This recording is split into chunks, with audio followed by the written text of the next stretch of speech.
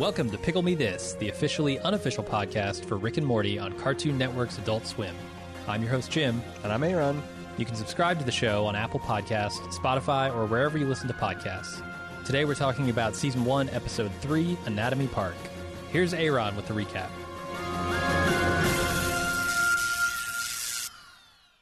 In this Christmas-themed episode of Rick and Morty, Jerry decides he wants to have a human holiday and bans the family's use of electronic devices while his parents come over for a visit. But he soon regrets this when his parents bring over their new lover, whose wholesome but kinky approach to love and honesty makes them uncomfortable. Meanwhile, Rick pretends to be caring for an elderly homeless man's health care while secretly working with a microscopic scientist to open Anatomy Park, the world's first theme park built entirely inside the innards of a person. Things go wrong, Morty is forced to shrink and enter the theme park to try to save the man's life, and Rick's hopes to be the next Walt Disney. Well, Jim, what'd you think of Anatomy Park? I like this one. It's clearly a Jurassic Park. It's got Jurassic Park written all over it. I'm a huge fan of Jurassic Park. Among other things, yeah. Yeah, absolutely. And I found that they were doing actually the most interesting stuff in this episode with the family. Okay. Like, away from sort of the A-plot. Yeah. I thought Jerry's struggle to come to terms with his parents' relationship with Jacob was the most interesting part. I am a big sucker for Christmas-themed episodes. I wish all of my favorite shows did like some kind of Christmas episode or version because it just makes me happy. But I thought John Oliver was a great guest voice as this twerpy kind of microscopic version of John Hammond from Jurassic Park, down to the little bone cane he's got with whatever the hell is in the microscopic amber he had. I loved his delight at the small intestine, small world with the people like, oh, this goes on for miles. He's like, and then the large intestine. Right. I thought there's a lot of so you're right, the heavy dramatic lifting's being done by the human holiday part, but the anatomy part is just what this show does so well, which is put a bunch of pop culture references into a blender, hit puree, somehow pay like there are things that pay proper respect to the things that it's trying to lampoon, but also do it in a funny kind of engaging manner that never really. Man, how am I trying to say this? The parody never gets so bold that it feels like cheap or lazy, and it somehow manages to tell an interesting and kind of exciting story of its own right. Mm-hmm. But and also I think the animation in this episode is particularly brilliant. When I think it's gonorrhea that's about to get hit by the bone train, the way the shadows light on its face as it approaches is almost like something out of Batman, the animated series. Mm-hmm. I liked some of the touches, like the lazy river with the red blood cells as inner tubes. And then the sight gag of the giant Santa Claus floating over America and the shadow of its penis and the destruction it's causing to the Rocky Mountains as it's hinted to be dragging on the ground and menacing this logger. What a fucking demented idea that you've got this massive, continent-spanning man that you then explode, and it's dressed as a naked Santa Claus, and it's raining gore down all of North America. Then they do a lot of, the standard, setup and subversion of, John Oliver does the standard oblivious bad guy thing of wanting to have someone else make the heroic sacrifice and kind of trails off. He's like, oh, you know what? It was a dick movie for me to pause there. This is all obviously my fault. And then they subvert it again when it turns out he was just too panicky and stupid to realize there was an autopilot the whole time. And I think after watching many episodes of Rick and Morty that pandering works. Yeah. And there's and they don't. You're right. They don't totally go in on it. But I imagine when you're sitting in that writer's room and you're thinking, okay, this is so clearly Jurassic Park. Mm-hmm. Are people gonna hate that? Are people gonna say, "Oh, it's too close to Jurassic Park. It's so obvious what you did there, hack." Right? Are we hacks? Yeah. Yeah, you could probably get so in your own head about that stuff, and I imagine they do. I think that's part of it. They start kind of with that blueprint, and then they just kind of layer on the references and keep blending until it meets their standard of like, oh yes, we can without shame roll this out, and it's not just a ripoff of Jurassic Park, or it's not just a ripoff of Inner Space or Fantastic Voyage. They, that's where the sweat equity in the writers' room, I guess, pays off because it does work for me. Yeah, I don't come away thinking, oh, these hack writers. I come away usually thinking, don't that was like great. being pandered to. Yeah. And I think that's the fine line. It's like, a way to like hit everyone's kind of Gen X, early millennial nostalgia about all of these, like all of our favorite movies. But, anybody could just, do the Chris Farley. Remember when John McClane Clark crawled through the air ducts? Like, sometimes in episodes like this, it's so hard not to do that on this podcast. Right. Because there's so many moments I love, and I just want to say, wasn't it funny when? Yeah. But Rick and Morty, Stranger Things is another one that does that, like pandering, but elevated, so it doesn't insult your intelligence. Yeah, so it's super effective, but not everyone can do it to a way that like doesn't like force you to just like turn off your brain. And I don't know if you can tell, but I'm itching to talk about it. They always have these B plots, right? Yeah. So to kind of accompany the sort of cultural mashup that they do, they have these B plots, which I think deal with more real issues most of the time. Yeah. And this is something that Jerry is having a very hard time dealing with. Well, parents across the globe, dismayed that instead of having family time, we are all glued to our screens. What do you do about it? Can you put your foot down on the day that celebrates humanity? Or as Morty snarkily responds, I thought it was a holiday about a half god man, Yeah, but it seems so much more. This episode in the B plot seems like it's about connections with people and how those connections are both expressed and also how they're judged. So like you have Summer on her phone, and that really annoys the shit out of Jerry because he wants to have this very specific connection with his family. And then when he gets that connection, it's something that doesn't quite fit within his view of how this connection should go. Right. And so it turns him off. And then we realize that Summer's connection was actually on her phone to her boyfriend. Right. And that's like, then that connection is broken by Jerry's connection. And it's this like real interesting puzzle of like how people relate to each other and the different forms that takes. And I thought it was fascinating. Yeah. And the fact that like, if Jerry was as connected with his family as you would expect a guy like him to want to be, that it wouldn't be a surprise that Summer has a boyfriend that might be concerned if she goes no contact on Christmas. Yeah.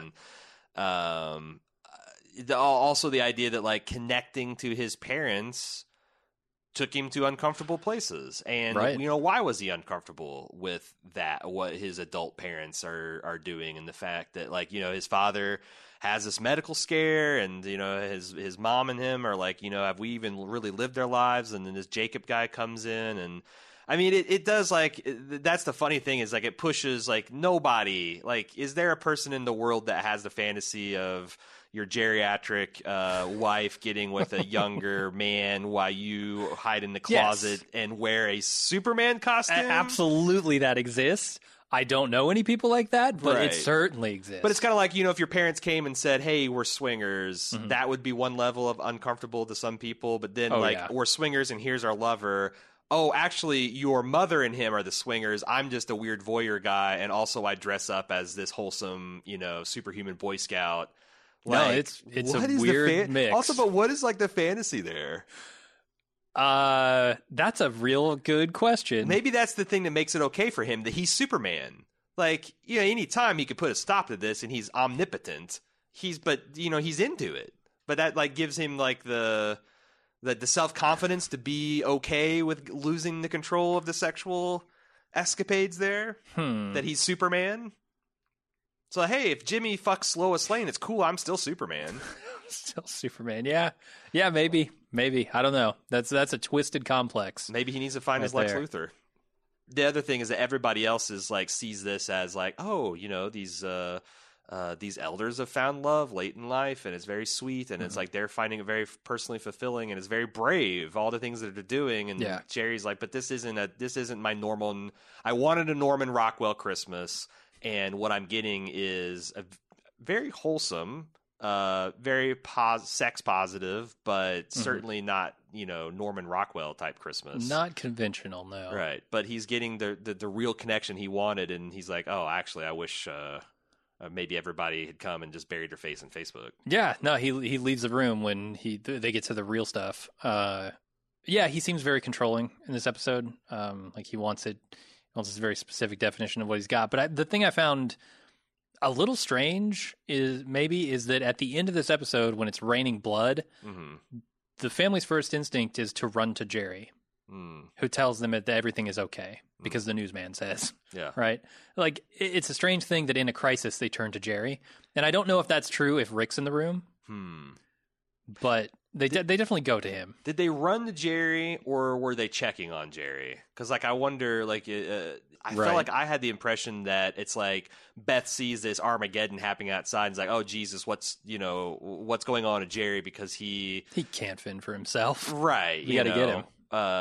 And the more we get, exposed to him, the more like kind of pathetic he seems and kind of oblivious. Like wasn't it last episode where, because Beth comes in and sarcastically looks at what's going on with Snuffles and is like, oh yeah, no way this could go wrong. And he's like, that's what you said on the day of our wedding, like without any kind of hint of irony or like he just self owned himself and scored an own goal.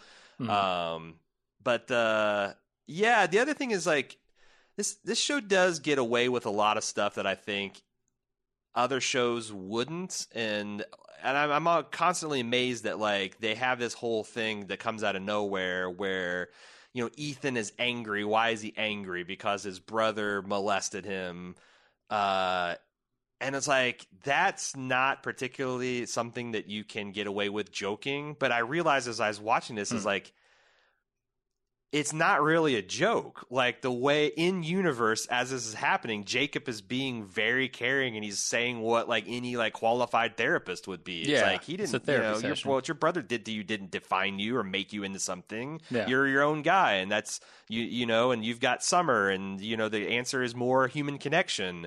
So it's only funny because we're not used to seeing this kind of honesty and this kind of like relational truth and this kind of juxtaposition of a happy holiday. But it's not like, ha ha, Ethan got molested, or ha ha, look at how fucking up his ass Jacob is with his advice. It's just a weird scenario that some actual wisdom and love is being dispensed through. Yeah, I think there is honestly a little bit of comedy in being uncomfortable. And that's sort of what that plays on at the beginning when they start to reveal it, right? It's like the talk about the bush, and then you're like, oh, that was, I guess that's funny because I don't know what to do but laugh. Right. But yeah, then it turns into something else. Yeah. So Anatomy Park, that's like you said, this is the Chris Farley, like imagine how funny this all is. But there's a couple of things I thought was really interesting, like how protective that Rick was of Pirates of the Pancreas. And how hypervigilant he is about people attacking that idea, even when they're not. Like Morty just literally is rattling like things that he's seeing off, but he does have like a Pirates of the Pancreas, and then they brilliantly pay that off with the stinger at the end where Rick is with Annie, getting a progress call in the new Anatomy Park, and the investors have some notes for like, does a pancreas make pirates? No, it makes insulin, and Rick is angry that they're turning his idea into a monument of mediocrity. Yeah, it's a great line. Monument to compromise is what they're building. It's real good. And that's certainly, I feel like that's like some shared frustration from all the creative types on the show that's dealt with like, network notes. And, they're like doing a very specific, nuanced skewering of pop culture, and like you just have some idiot executive that doesn't get it. Sure. I think my favorite moment of that whole plot line is when Ruben's about to die. And he's taking like his last breath, and Morty's holding on to this guy's hand, saying, "I'm not going to let you go." And then he does, and he coughs he sneezes this dead body right into Rick's face. So have you seen the Inner Space movie? It was like this late 80s, the Martin Short one. In with Dennis. Is it Quaid? Yeah, Dennis Quaid. Where there's a scene where the bad guy gets knocked into the stomach acid, and then like you see his like skeleton bob up, and then on the outside, is it Martin Short that's got is injected? He like belches. think so. It's been a long time. Which, like, he digested the bad guy, and you see his skeleton, and then I thought that was a nice homage to that, because you got this over-the-top death scene, and then it ends up with just, like, just getting, it sneezes on Rick, and he wipes it off. He wipes the remains of this person off. But also the way they animated that, where it's like he just got peeled off in layers from this coffin, I thought was super funny. And then... you had the Pancho character, which is kind of like, your stereotypical henchman, but there's also a little bit of Dennis Nedry, where it's like he causes all this death and destruction because he didn't get paid what he thought he should get paid to program this, So this guy's like turning on, and like it's like, I'll sell these diseases to the highest bidder: Al Qaeda, North Korea, Republicans, people on the internet who can only be sexually aroused by Japanese cartoon teenagers. But his litany of complaints against this John Hammond type is like, you pompous, arrogant, iTunes gift card giving as a holiday bonus fool. Like it's very much like Dennis Nedry. It's like your grievance with this person and your action against it is out of proportion to the grievance. I mean, he's got a valid complaint. iTunes gift cards, come on. Yeah. Cash. If you're just going to give monetary value, give it in cash. Yeah, especially if if a security personnel who's like tasked to die in your defense, like, you definitely want to make sure their bread is buttered. Also, is a guy with earbuds in listening to fucking podcasts or Miley Cyrus' latest album really the person you want guarding your theme park? That's true. You don't want him listening to music on the job. You want both ears free and listening for hepatitis C. Right. Which that's the other thing is, like, there's a little bit of, when the T-Rex comes in at the end of Jurassic Park and chomps the velociraptors. That's a great out-rap name. Yeah, I can't wait for it. That'll probably be in the season 4 soundtrack. But... he comes in and they play this heroic music as if the T-Rex is the savior of the humans. And I love how they just embrace that. It's like, wait, did we have some kind of like emotional bond with this? Like, nah, I just think they're like that. They're just good guys. Like the T-Rexes throughout Jurassic Park end up being kind of the heroic figures. Yeah, when you get to the later movies especially. Yeah. Like Jurassic World stuff. Yeah, like when the Spinosaurus in Jurassic 3 kills one of the T-Rexes, but then the T-Rex at the end is able to, like, they gang up on it or something. I think there's a theme of the T-Rexes being the unsung hero, kind of almost a Godzilla figure, where Godzilla doesn't maybe care either way. Sometimes he destroys Tokyo, but also when a bigger threat from outer space, he's an asshole monster, but he's Earth's asshole monster. Yeah. And then there's a couple other things, like Rick opens his car when he lands in the homeless guy's nipple, and his car once again just spills out alcohol bottles. Right. There's the whole like, hey, I saved you, Morty. And he says puffy vagina, and Morty's like, what? Which I thought that's another one of those things where it's funny, but it's also real, because like, people online, like, they're so massively insecure. If you like go to Reddit r/sex, it's like half the threads are guys worrying about how big or small their dick is, or whether it's cut or uncut, and women that have like external visible genitalia, and it's like, Jesus. And I love Morty's like, get off Reddit and go to like DeviantArt or Tumblr, or you'll fit right in. Yeah. Like there's someone for everyone. Yeah, exactly. And like, I love Morty's like, Puffy, why is that a bad thing? Is that a bad thing? Like, that's shit everybody's reaction. It doesn't seem like a bad thing to me either, Morty. Yeah, like if people start like having like real strong opinions about that shit, I just assume that they don't have sex. Because what the fuck? No interdimensional travel this episode. As far as I remember, you're right. None whatsoever. There's they bridge gulfs of scale, but not distance or time. And it does feel like the last 3 episodes they've been playing with all of that stuff, right? Time, dimensions, scale, like you said.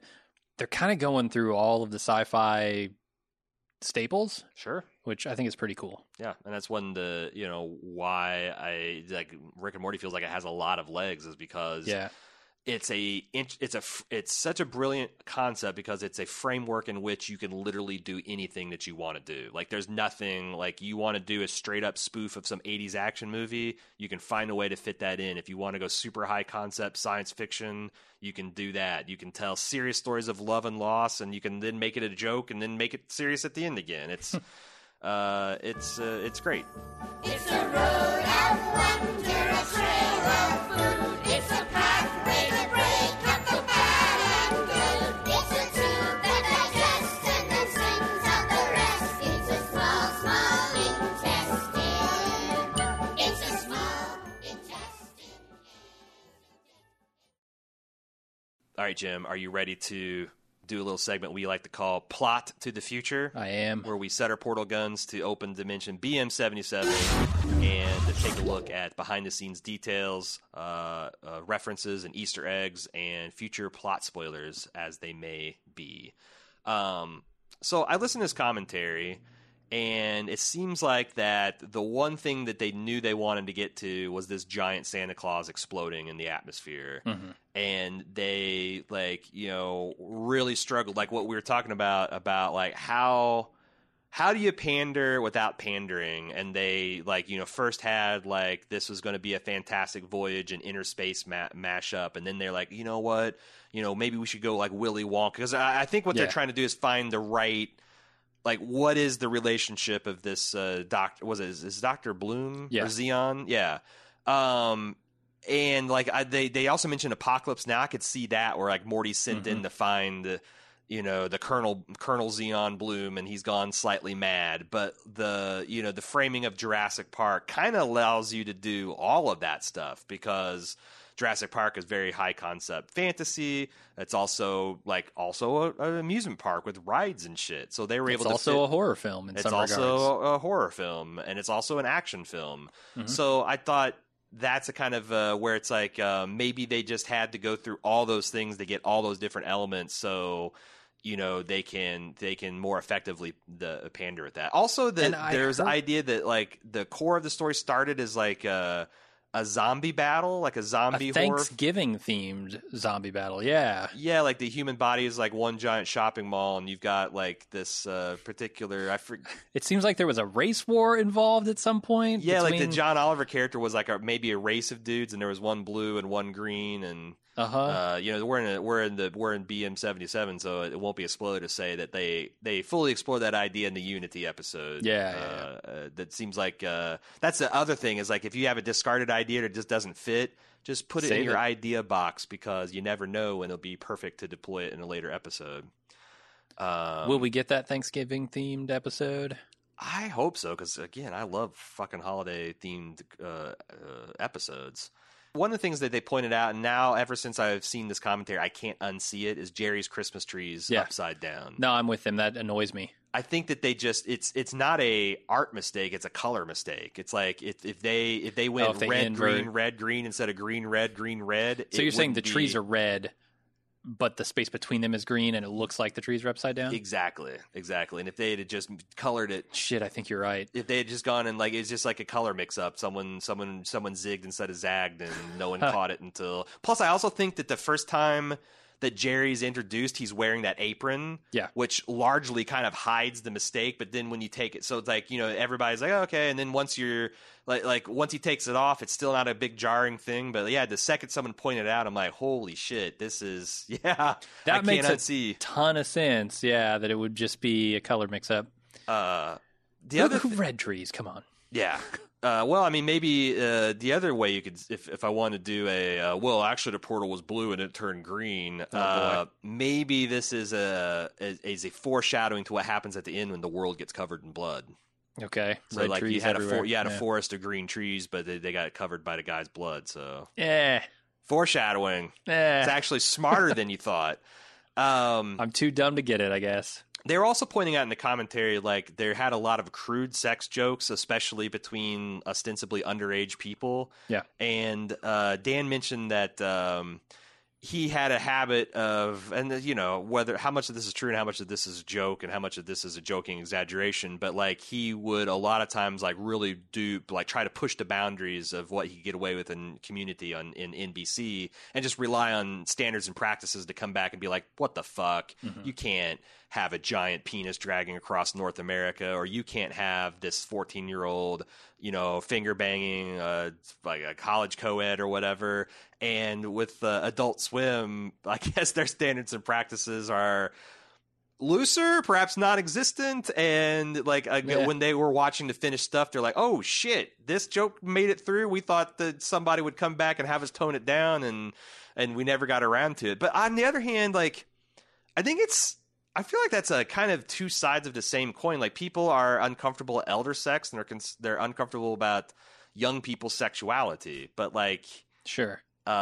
you know, Morty and Summer being sexual beings is like, you know, maybe Morty is a little too young, but like, you know, Is he that's supposed to be like something. 14? I think he's supposed to be 14. Then yeah, he's probably right at that age. But I wasn't sure like how old Annie was supposed to be. I assumed that she was like a teenage intern until at the end when it turns out that she's also a brilliant genetic scientist who could fully develop a. So like maybe she is in her mid-20s, and you know, so like you've got some definite pedophilia going on there. But yeah, I just feel like that it's more of like us being uncomfortable with the idea of young people being sexual as uncomfortable as we are with old people being sexual.